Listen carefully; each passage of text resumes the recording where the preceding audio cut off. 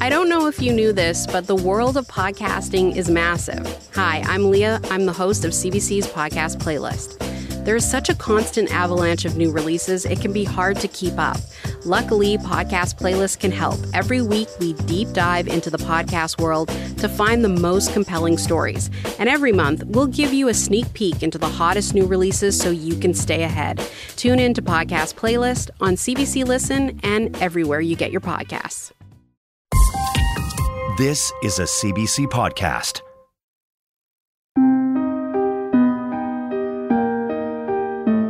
Groups had never appealed to me before in terms of therapy. I would say I felt a little hesitant the first time. This one takes place in a psychologist's office. You log on and people are encouraged to keep their cameras on. So you see everybody there, and it was a small group. Whether it takes place online or in a real-world room, it can sound pretty daunting. Join a group of strangers, listen and speak, even about things you've never told anyone, maybe not even yourself. Welcome to Group Therapy, and welcome to Ideas. I'm Nala Ayed. Group therapy takes many forms, from skills workshops around a specific issue to something quite different. In other psychotherapy groups, there isn't a set curriculum. Today we're going to talk about social anxiety triggers. The curriculum are the people, the interpersonal interactions. These groups can offer perspective on how we think and behave, the truth we may not see. We'll say, hey, you're doing that thing again. Cut it out.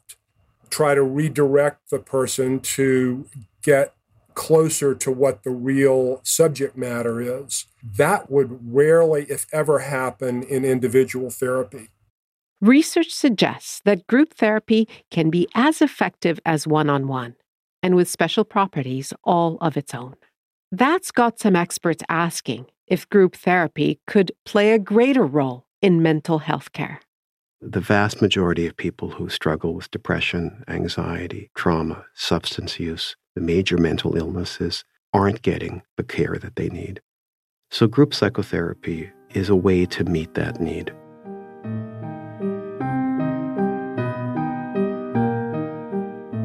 Exploring the value of group therapy. That's the focus of this documentary from Ideas producer Lisa Godfrey. One of the most basic differences in group therapy is you see the other people seeking help.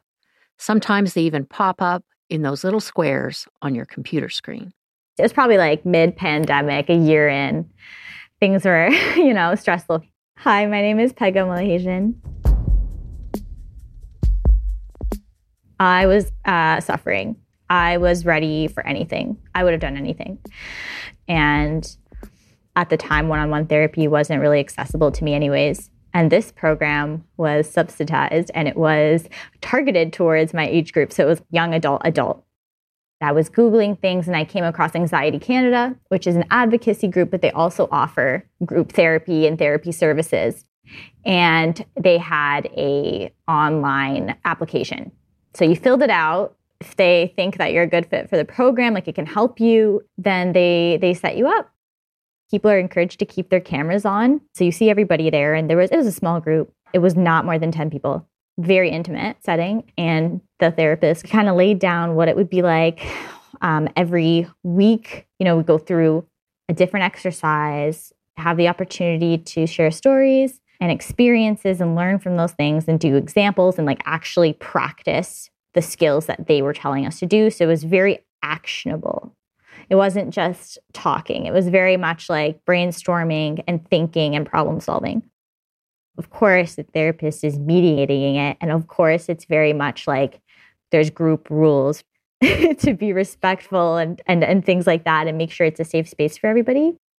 There's a power dynamic in there that I think it's in all aspects of healthcare, but especially I think in therapy and mental health challenges, you really got to be careful with that. And she was really great. She kind of took away that dynamic. So yes, she was a teacher.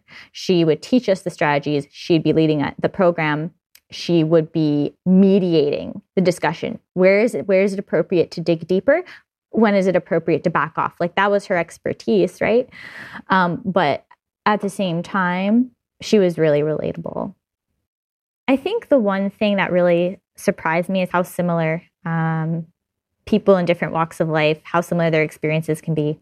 And that in itself is one of the therapeutic aspects of group therapy, in my opinion, because struggling with mental health and mental health challenges is an isolating experience. You feel like you're alone, you're the only one. And all of a sudden, when you're in group, you see other people who you don't know. They're from different places. They've had a different walk of life. They're a different age. They're from a different generation. And yet they are experiencing very similar things. And that in itself is kind of a shock for the first time, especially if you've never done group before, or if you've done only individual, right? It's very shocking to hear, oh, somebody else is experiencing a lot of the feelings I am.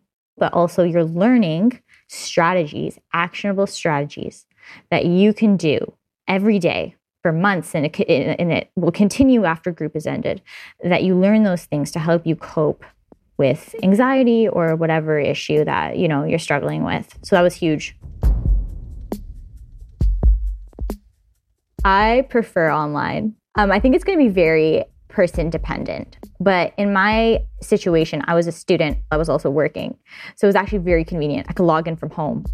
I could be doing homework or come back from work and just log on. That actually made it more accessible for me. I get that people would be hesitant about the online, but everybody was really invested, right? It wasn't a referral thing. It was like, you found this, you're in a really dark place, so you're going to show up and give it your all. Pegah Mulhasian on her virtual anxiety meetup, a very 2020s iteration of group therapy. But the general idea, that's been around for a long time. The roots of group psychotherapy go back actually over 100 years ago to a physician who developed interventions for patients with TB who were in sanitaria. And the idea was he brought people together to talk about the illness and to encourage them to share coping strategies. And he found that there were enormously therapeutic benefits of bringing people together in a group, sharing a common malady. Molyn Leszcz is a psychiatrist and author. Group therapy then began to expand in North America and in Europe. And I think it's important to recognize that there are two different parallels. The American model was learning about the self, expanding personal growth. The European approach to group psychotherapy was more influenced by not the expansiveness idea, but the trauma repair process. Trauma that came from fighting 2 world wars.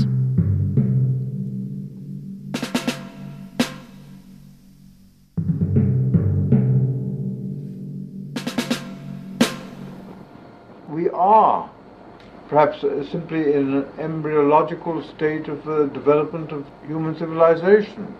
I was looking at the work of the psychoanalyst Wilfred Bion, and during the Second World War, he innovated this idea of group psychoanalysis. He saw that there was a lot of traumatized soldiers returning from war, and there were hospitals that were overrun with patients, and he thought, what can we do here as psychoanalysts coming in, undertaking this role of military psychiatry? I'm Jess Cotton. I'm an early career fellow at the University of Cambridge. Jess works in the English department, and she's currently doing historical research on loneliness, which brought her to the other end of the spectrum. Ideas of collectivity and the ways in which cultural and psychoanalytic resources have helped draw people together, essentially. Wilfred Bion, sometimes pronounced Bion, served in a tank battalion during World War I. He was a very young officer at the time, and he found war devastating.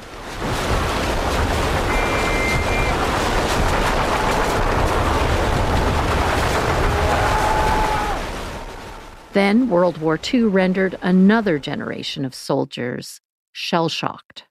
There were a lot of them.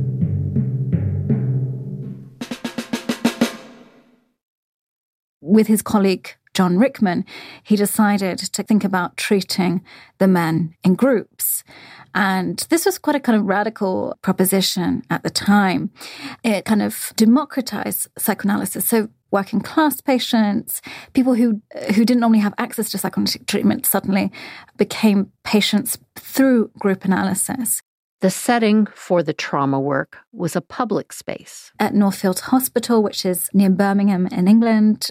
And it wasn't only the grouping of patients that was radical. He creates these very provisional setups where he gets a bunch of men together in a room and asks them to begin working through their complexes. The things that might unconsciously be shaping their emotions and behavior. What happens when he does so is that the psychoanalyst goes from being this very central, masterful figure in the room to kind of taking a back seat to being a conductor. A kind of democratizing of authority. Bion was thinking about these things at a specific historical moment in Europe. His idea of the importance of group work takes shape against the backdrop of Nazism. So there is this general widespread anxiety about the force of a leader, the blinding kind of force of a leader that can produce very robotic subjects. So Bion is really thinking about how psychoanalysis conducted at a group level can push back against that blind sense of leadership. So precisely because Bion was anxious about the role of leaders, he wanted to create these leaderless groups. So he absents himself from the group. He merely conducts it. And in doing so, he allows the former or soldiers in waiting, so to speak, the opportunity to work through their own relationships to power, their own feelings towards authority. And it was only by developing this healthy relationship to authority, to working out how groups work, that Bion thought that there could be a healthy relationship to military structure. Documents from the time show that Bion and Rickman saw the work producing positive results for the troubled soldiers. Members of the group begin to react very strongly to take on other people's emotions. And then by taking on those emotions, kind of reveal the other person's emotions to them, but also to begin to develop new, healthier relations with each other, since they're not only working through a problem, but practicing enacting that relation in a kind of group, in a communal setting.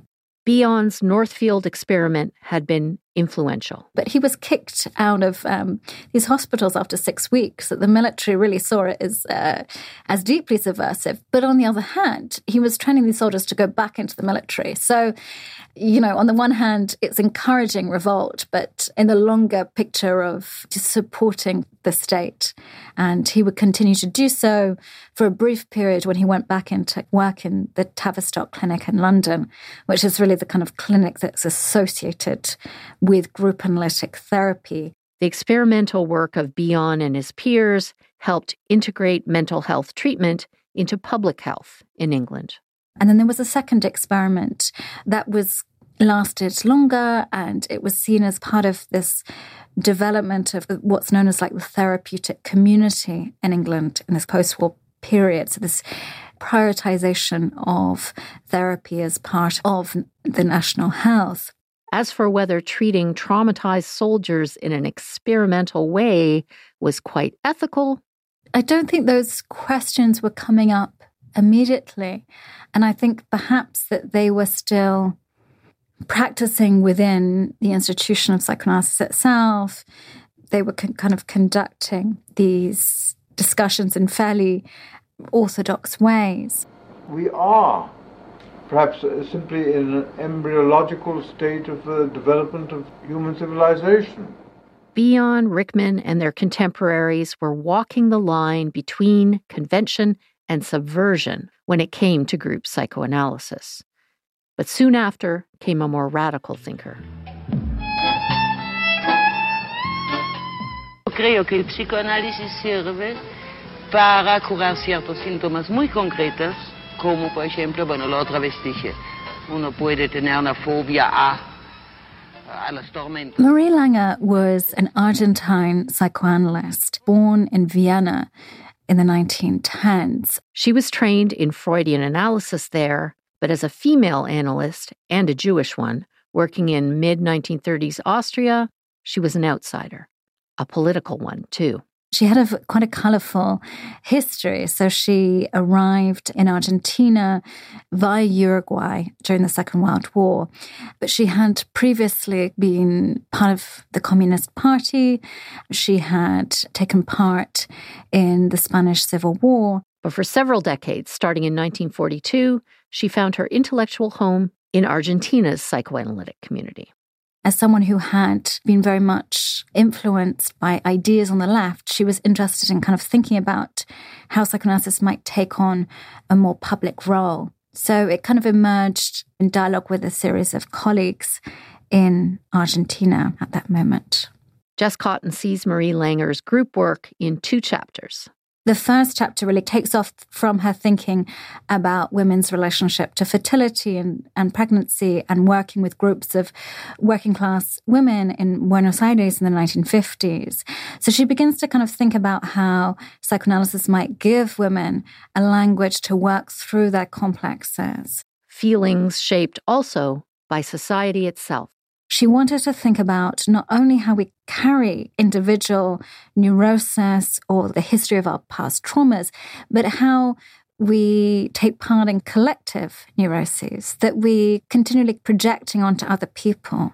And by putting women into a room and seeing how they interact, how they project anxieties onto each other, they could kind of work through something that was not simply an individual problem of motherhood, but a more social problem of motherhood, which is to say the fantasies of motherhood being this pure state or idealized idea. Marie Langer herself knew that pregnancy was not always uncomplicated. She miscarried when she was part of the effort of the Spanish Civil War. So she was interested in the ways in which psychoanalysis could create a complex language for maternity and help women on a collective level. And Langer only became more radical as time went on. The second chapter in the 1970s, at a moment when there is a rightward turn in Argentina, she begins to publish these remarkable and revolutionary papers that argue for psychoanalysis as a kind of force of revolution.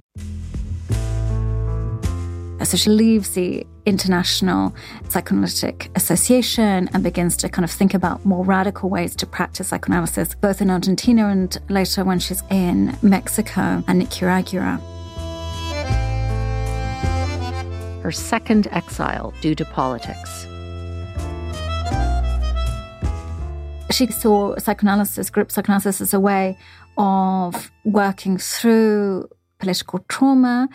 By working through this trauma, it allowed for a more radical sense of community. She called herself a mental health worker. I think that she saw psychoanalysis as a tool of liberation, which is to say that whether it's by treating mothers in the 1940s or by thinking through political exile and trauma in the 1970s, her wider aim was to give the ordinary people a language in which they could see their problems as socially conditioned rather than individual.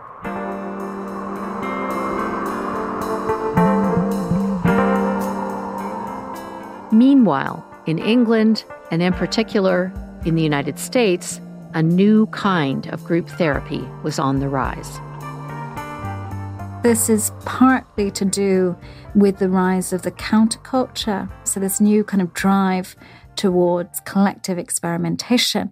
And group therapy, which is gradually seeping into social and industrial practices, really provides a kind of umbrella for these desire for experimentation, new feelings of alienation, abandonment. A number of kind of countercultural guru figures begin to step in and to kind of propose their own versions of group therapy, which are really about not simply working through a complex or about connectivity or community, but about radical transformation, out-of-body experiences.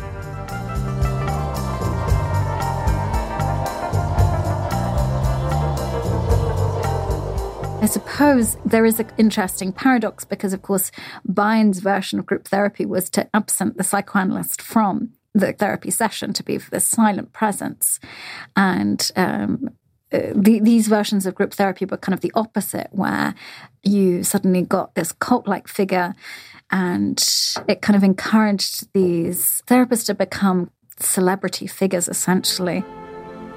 He came with an entourage.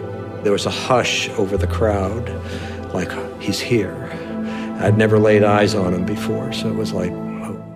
The group practice became more ethically dubious. I think there was this institutionalized going off the rails, essentially, as what group therapy sanctioned. That's not entirely true. There were some versions of group therapy that were slightly more above board, but it really, in the 1960s, a whole host of schools and institutes that were running these practices that were essentially encouraging patients to have sexual relationships with one another and with therapists. They were encouraging often very kind of outlandish practices. The Salavonian Institute on the Upper West Side of New York were offering low or free rent in exchange for what essentially was a kind of group package of party, sex, and low rent. There was group therapy as forms of drug rehabilitation centers. So really many practices of group therapy become entirely eccentric, hippie-ish, cultish practices in these decades that are really just give full expression to countercultural ideas of losing the self, refinding the self. I think in many of the ideas behind this cultish behavior is rooted in vaguely mainstream psychoanalytic thought, like Wilhelm Reich, who was very into a bodily expression of psychoanalysis, in Jacob Moreno's ideas of psychodrama. So there is often the cultish ideas starting a kind of legitimate orthodox psychoanalysis, but then they just get taken to very eccentric and ethically dubious proportions. So the group itself becomes a cult, essentially. Wilfred Bion's revolutionary trauma treatments, Marie Langer's radical collectives, the 20th century group experiment obscured in a counterculture haze.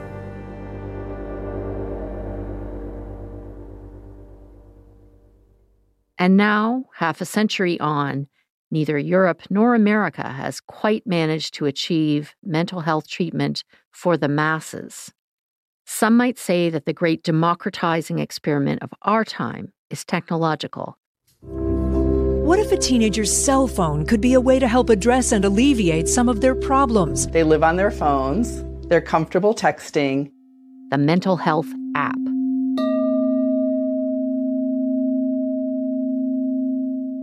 Talk into the phone and let's listen to the sound of your voice to see, are you feeling anxious or depressed today? The Journal of the American Medical Association Psychiatry said a few years ago that there are 10 to 20,000 of them in existence for everything from stress to depression to anxiety. Dua says they use artificial intelligence to get a read on your tone of voice, and it only takes 30 seconds. I always say there is no health without mental health. If your head is not... But having researched the 20th century history of group therapy, scholar Jess Cotton is not convinced. It fails to think that what is needed is this idea of community, this connection that allows someone to feel that they can have a real tangible narrative and communal connection that allows them to think differently about their own psychic history and how it exists within a kind of social setting. So I think, to me, that group analysis offers an obvious alternative and a really useful solution, a way of closing the gap between a technological model which can't provide the care that's needed for patients that are vulnerable and even for people that are seen as quote-unquote normal. And yet, of course, there aren't the resources for individual psychotherapy or psychoanalysis. So group analytic therapy seems to me like the obvious avenue to pursue if we are kind of seriously interested in addressing what is often seen as a mental health crisis today.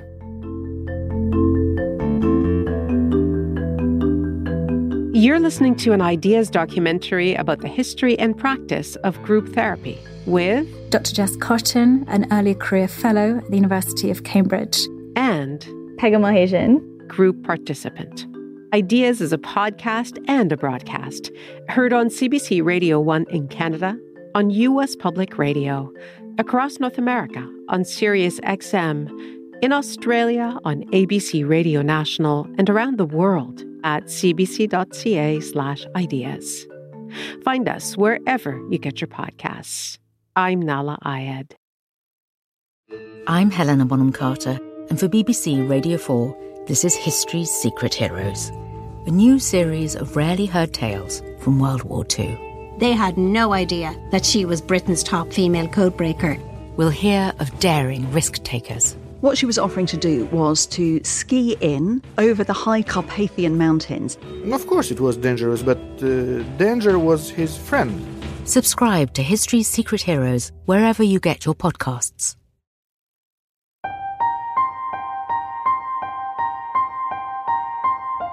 Something has shifted.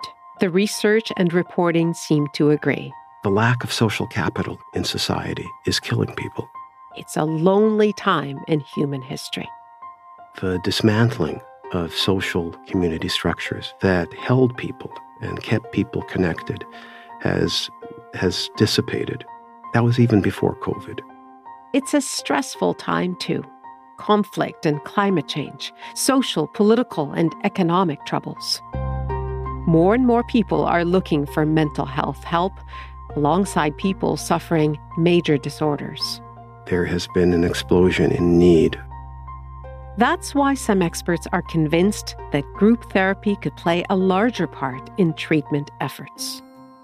If 10% of unmet need for mental health care was provided by therapists doing one group in their practice, it would save about $6 billion a year in health care and provide care to several million individuals. It's never been more important.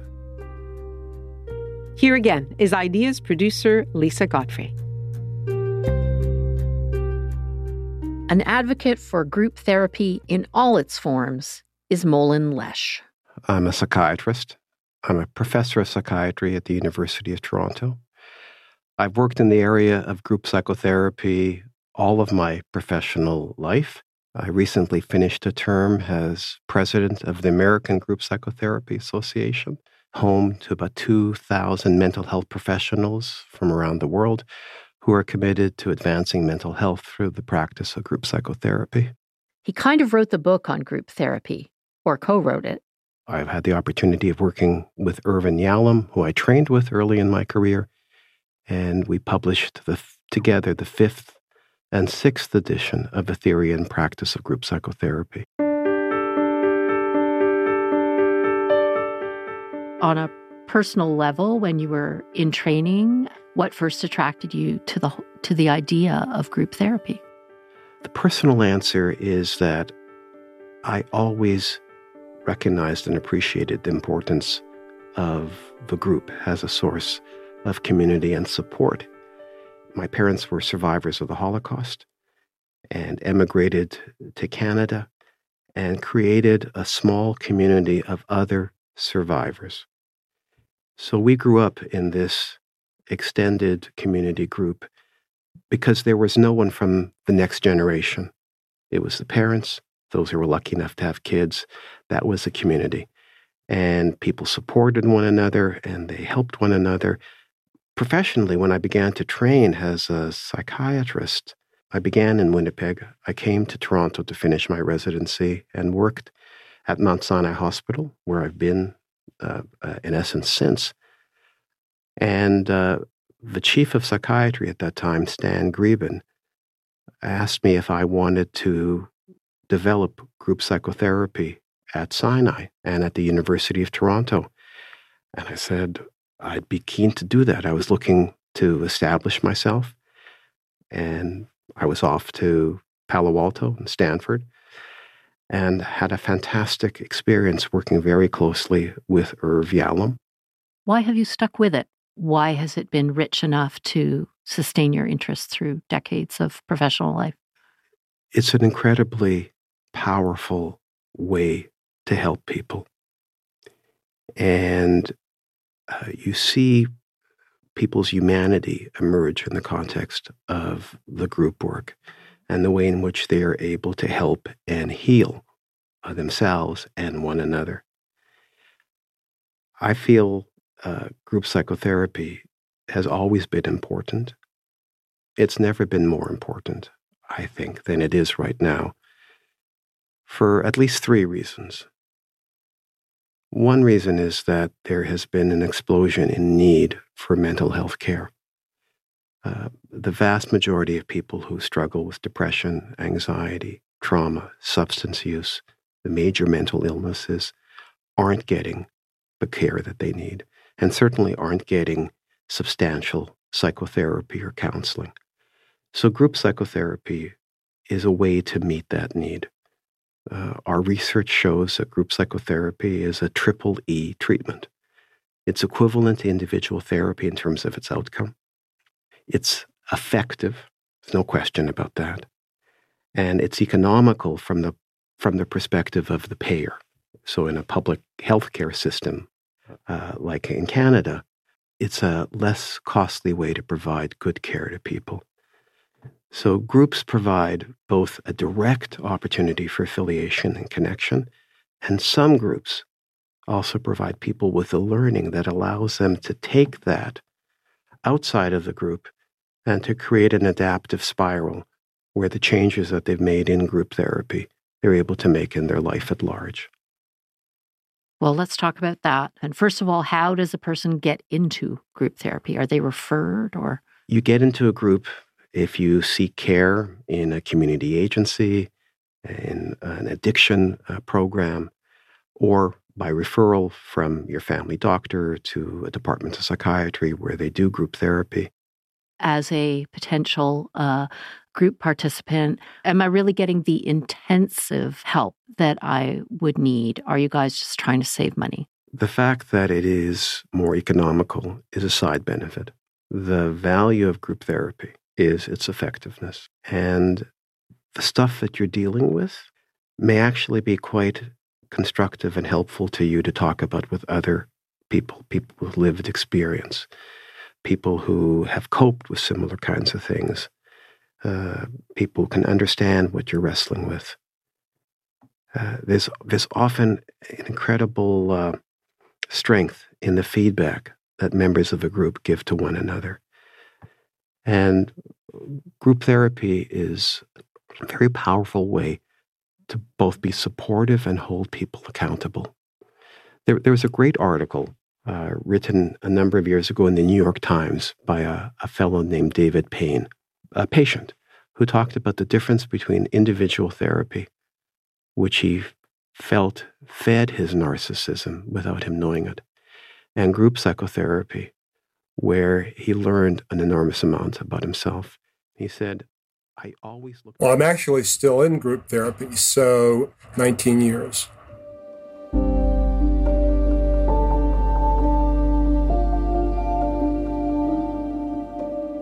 When I first got into group, I had a habit of telling stories the way that I typically tell stories in the real world. I'm a writer and a teacher. I've published 5 novels and a memoir, Barefoot to Avalon. I would try to build suspense and leave the punchline for last. And I found, much to my surprise and chagrin, that it was pissing people off. It was like they wanted to get to the point and hear the punchline first. Tell us the punchline, and then let us get in there and find out what's really going on here. So rather than me being whatever, charming or whatever I thought I was being by telling the story in the way I was accustomed to do, I learned to cut to the chase.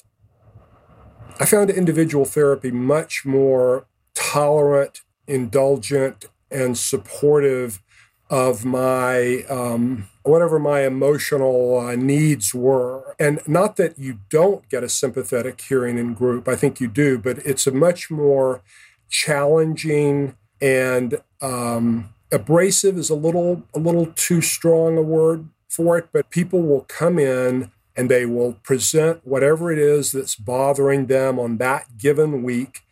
7 times out of 10, they'll tell the story in some way that will reflect a dysfunctional pattern that they typically use, that other people in the group have seen them use 1,000 times before, and will say, hey, you're doing that thing again, cut it out.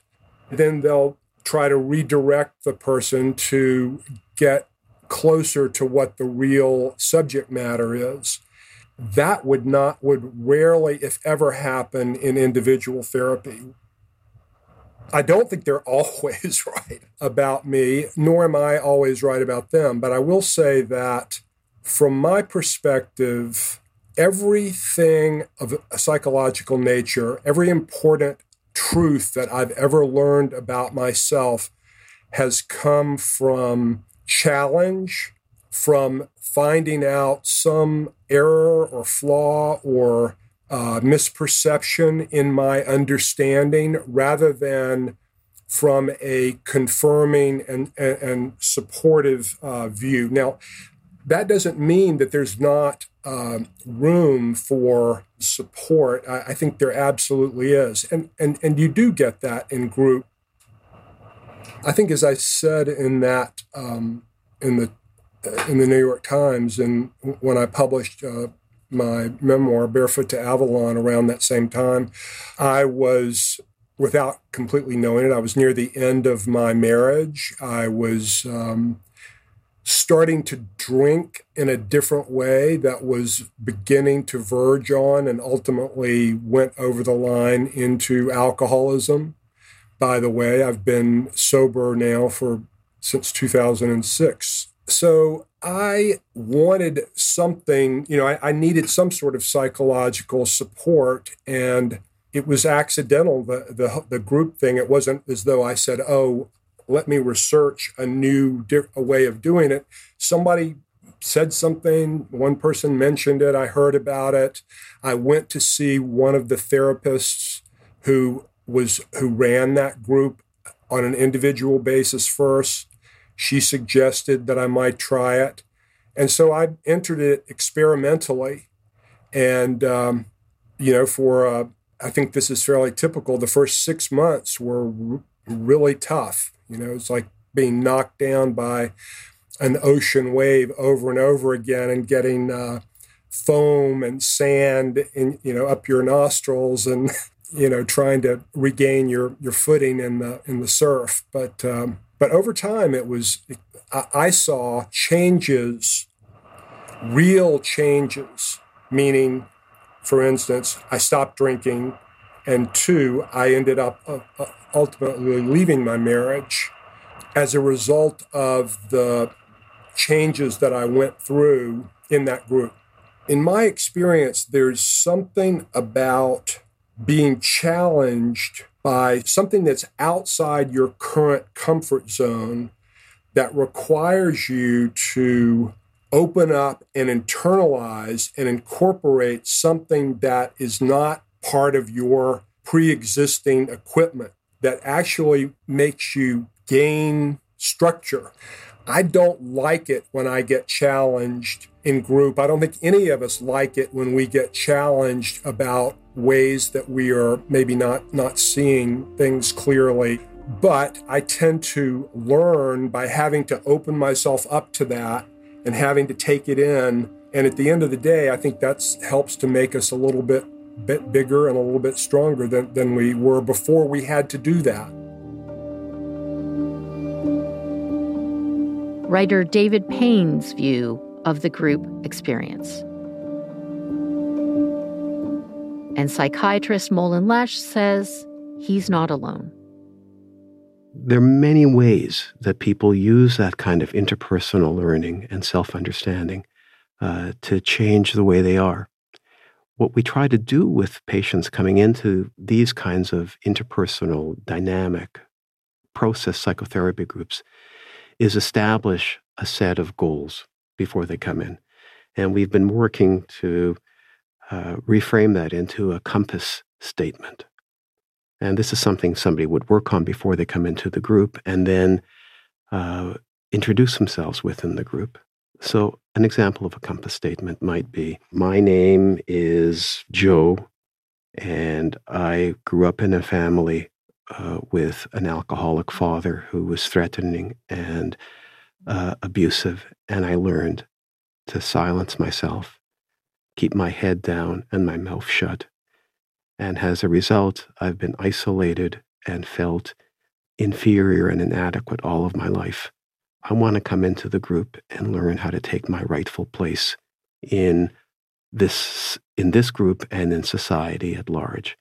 And I'm going to try to take more risks and let people know what I'm feeling and thinking, and hope that I'm going to be greeted with a different kind of response than the one I grew up with. It gives everyone a kind of awareness of the direction of the work that so-and-so needs to do. And so when Joe asserts an opinion that is different to what others in the group are espousing, we're able to look at what does it mean to him to be able to do that? How is he experiencing that? What does he think other people are feeling and thinking about him? And rather than living in his head, we can open that up for feedback, for dialogue, for interaction. And so if he gets feedback that says, I admire your courage, and I'm glad you said what you did because I hadn't considered that till you spoke about it. How corrective is that kind of experience? And that's what we aim to do in group psychotherapy, to create a social microcosm, to have people work together in the here and now, the interpersonal, the interaction, and then to learn about themselves, change their behavior, change their self-understanding, operationalize that, and hopefully achieve a corrective experience, a healing experience, not contrived, not fake, authentic, genuine, that they then take in and can use in their relationships at large.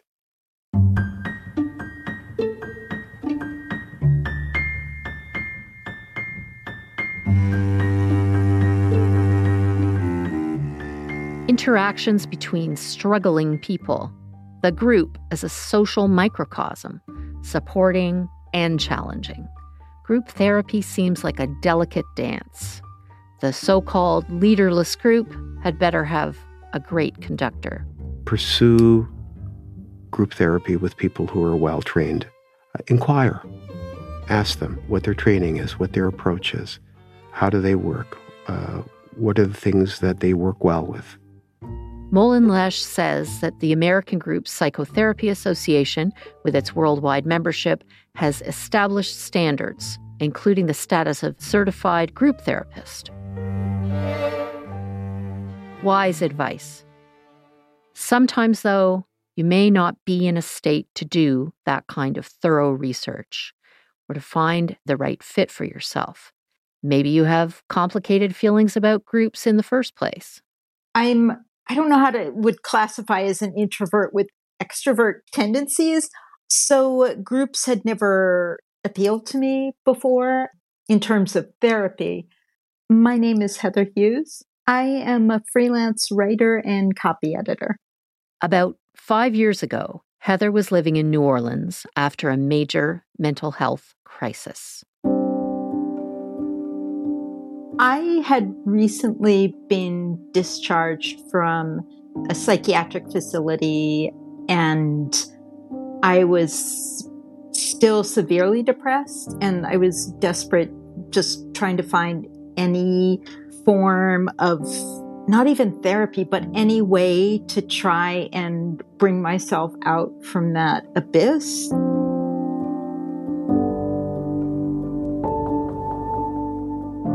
At the same time, she says, she felt uncomfortable with the idea that her mental illness would become her identity. So she sought out an unconventional kind of support, a different gathering of people.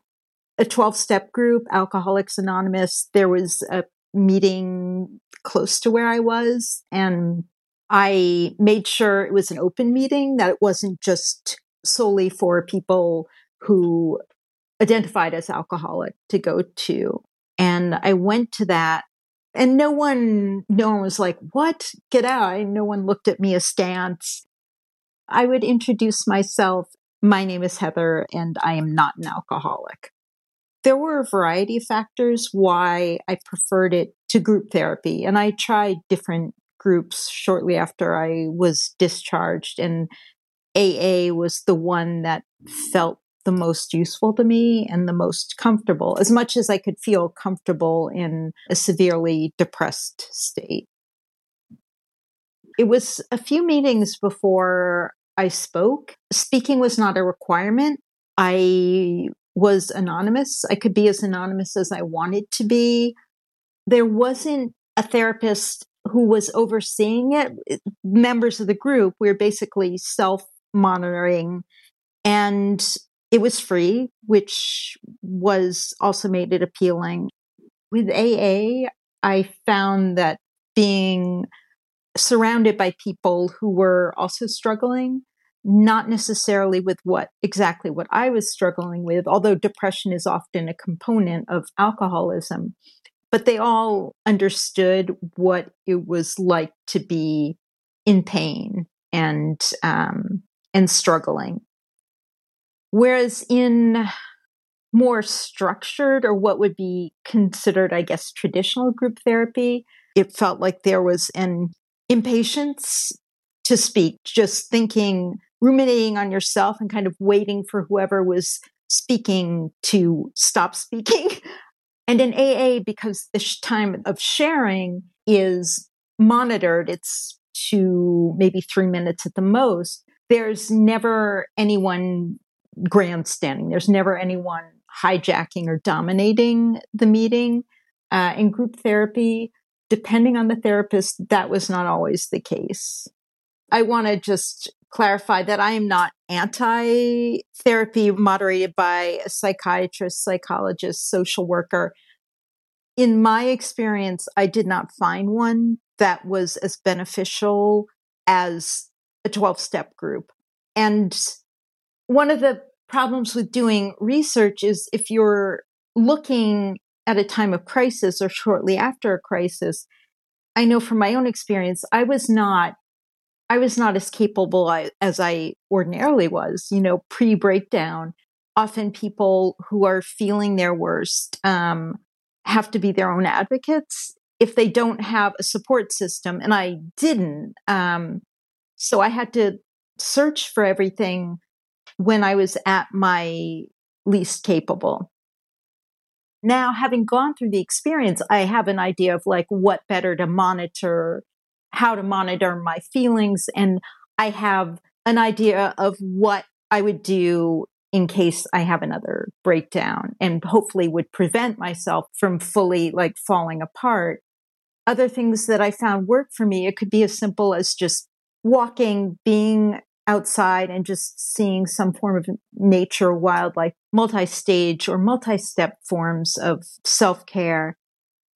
In terms of the 12-step groups, I haven't been to one for a while, partly with the pandemic, and it was all virtual, and that does not work for me.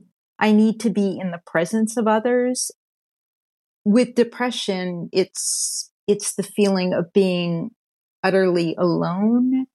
And there were certainly people in my life who cared about me and knew the extent to which I was suffering, but I had nothing to hold on to. And that was not necessarily true, but for me, it was the truth. No one is going to feel connected to everyone in the group. There are people you may find extremely annoying. There are people who you may feel an aversion to. Not everyone in the group is going to feel drawn to you, but within that period, when the group is there as a whole, there is a connection because there's a shared experience with having had extreme suffering and emotional pain and fear. Even if the illness might be different, they understand. You don't have to pretend. And there are people who have come through that. There are people there who have come through that suffering and emerged and are not just surviving, but even are in, I don't want to say not surviving, but thriving. But they have come through and they're functioning again and able to enjoy life. But they haven't just said, well, I don't need this group anymore. Writer Heather Hughes. She's doing really well, by the way, and has been living temporarily in Argentina, where she's pursuing her love of tango. And speaking of tango, yeah, it is a dance, this finding the right kind of group for you. One that supports and suits your individual needs when and where you need it. It isn't easy, but Molyn Leszcz says the right group even has the potential to be life-changing. You told me a really compelling story about someone who was encouraged to do something that they were hesitant to do by the group. Do you remember that story? Oh, absolutely. Tell me. Absolutely. This was a woman in one of our metastatic breast cancer groups. A lovely woman, salt of the earth, in her late 60s. She was in a period where she was relatively stable, and she talked in the group about the fact that she would like to take advantage of that period of stability to see her brother, who lived in another country across the world. And the group encouraged her to do so. And she said, I can't travel now.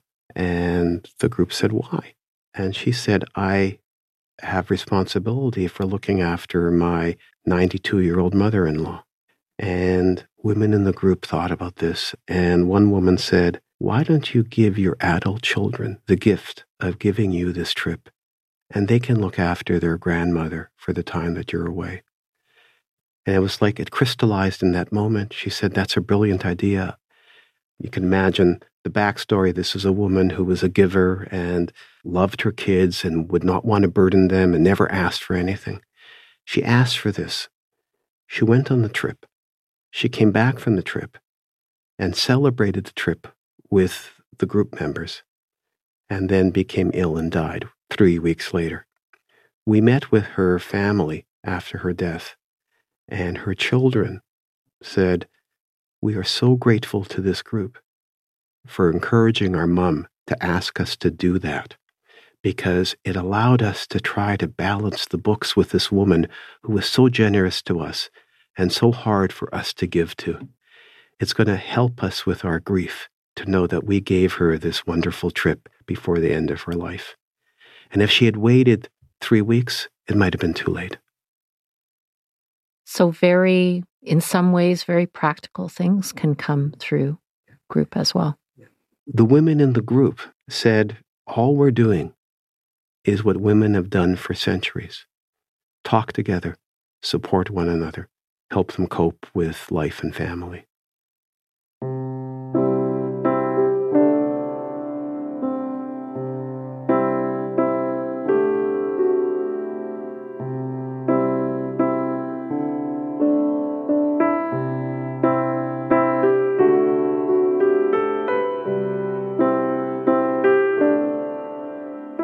You've been listening to an episode about the value of group therapy with psychiatrist Molyn Leszcz and writers David Payne and Heather Hughes. You can find out more about them on our website, cbc.ca/ideas. This documentary was produced by Lisa Godfrey. Web producer for Ideas is Lisa Ayuso. Danielle Duval is our technical producer. Senior producer is Nicola Luksic. The executive producer of Ideas is Greg Kelly, and I'm Nala Ayed.